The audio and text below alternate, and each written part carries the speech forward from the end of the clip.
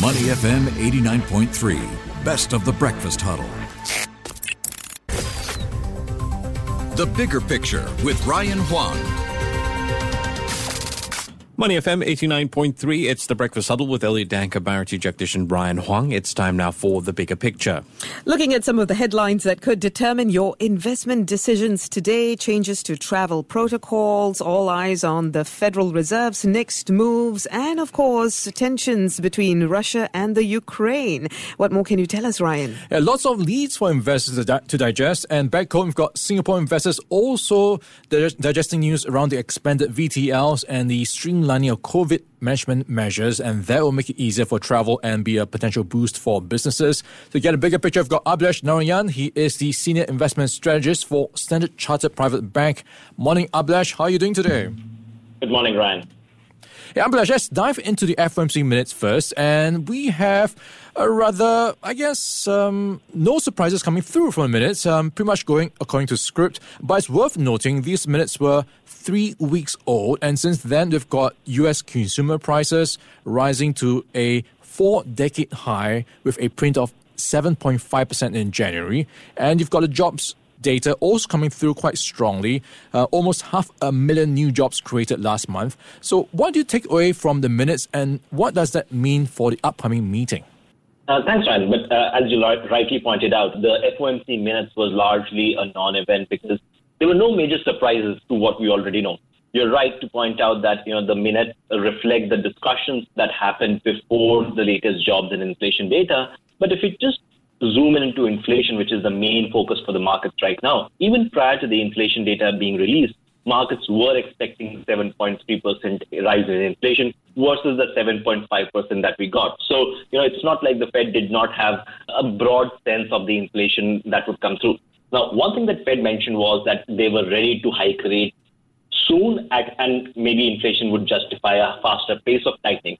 But we have to remember that is in reference to the Fed's expectation of 3 rate hikes this year.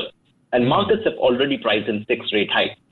So, it's unlikely that Fed will surprise the markets to the upside or the more hawkish side, given where market expectations are. And in fact, we think that, given the fact that some of the leading indicators are turning, if you look at export data, that seems to be softening. If you look at China's PPI data that came out yesterday, that's turned a fair bit as well.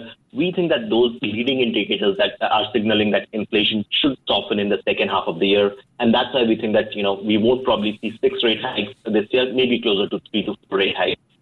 Yeah, Abhilash, you pointed out the rate hikes. Some are expecting 6, and to a certain extent, some have already priced in those 6 rate hikes. How much will that further see movement on the US dollar? And when it comes to the other currencies, like commodity-based currencies, do you see more support coming through from those rising commodity prices? Absolutely. So, on a 12-month basis, we are bearish on the dollar, and we like some commodity currencies like Australian dollar and the Kiwi. Now, as far as the dollar is concerned, you're right. I mean, most of the hawkishness from the Fed is already priced in, and that means that the high we saw at end of January, around 97 levels, may be the near-term peak that we would see. Now, in terms of technicals, we are looking for a break below 95 for the dollar, since that would be a significant psychological threshold, and it may help us confirm that a dollar downtrend has well and truly begun. Now, in terms of currencies we like, as I mentioned, we like Australian dollars. And that's down to a few reasons. One, if you look at the technical charts, Australian dollar seems to be making higher highs and higher lows since end of January. So that's a favorable technical setup. And when you combine that with the fact that positioning is extremely short, so we are at 2 standard deviations when it comes to short positioning, that means that it may take very little for Australian dollar to rise substantially should there be a catalyst on the positive side. The other currency that we like is Kiwi. So we think that 0.67 is a key level to watch out for, and should we break above that, and we are testing that level. So if we break above that, then it can further confirm the uptrend that's there. One thing to remember is both these central banks meet in late February and early March, and we expect them to be a bit more hawkish, knowing fully well that the Fed meeting after that, the Fed will also be hawkish there. So it gives them a bit more buffer to to go about the communication. All right, Australian dollar and Kiwi dollar wants to watch some potential catalysts for them to move higher. And talking about catalysts, Abhilash, we've got some good news for Singapore markets, perhaps. VTLs expanded and the streamlining of COVID measures. How much will that do for Singapore markets? They have already risen quite a bit this year. You've got them up 4.8% in the past month for the Straits Times Index. Yes, absolutely. I mean, if you just go back to the whole year, Singapore STI index is up by more than 10%, and it's among the best performing indices globally, if you're looking at the major indices.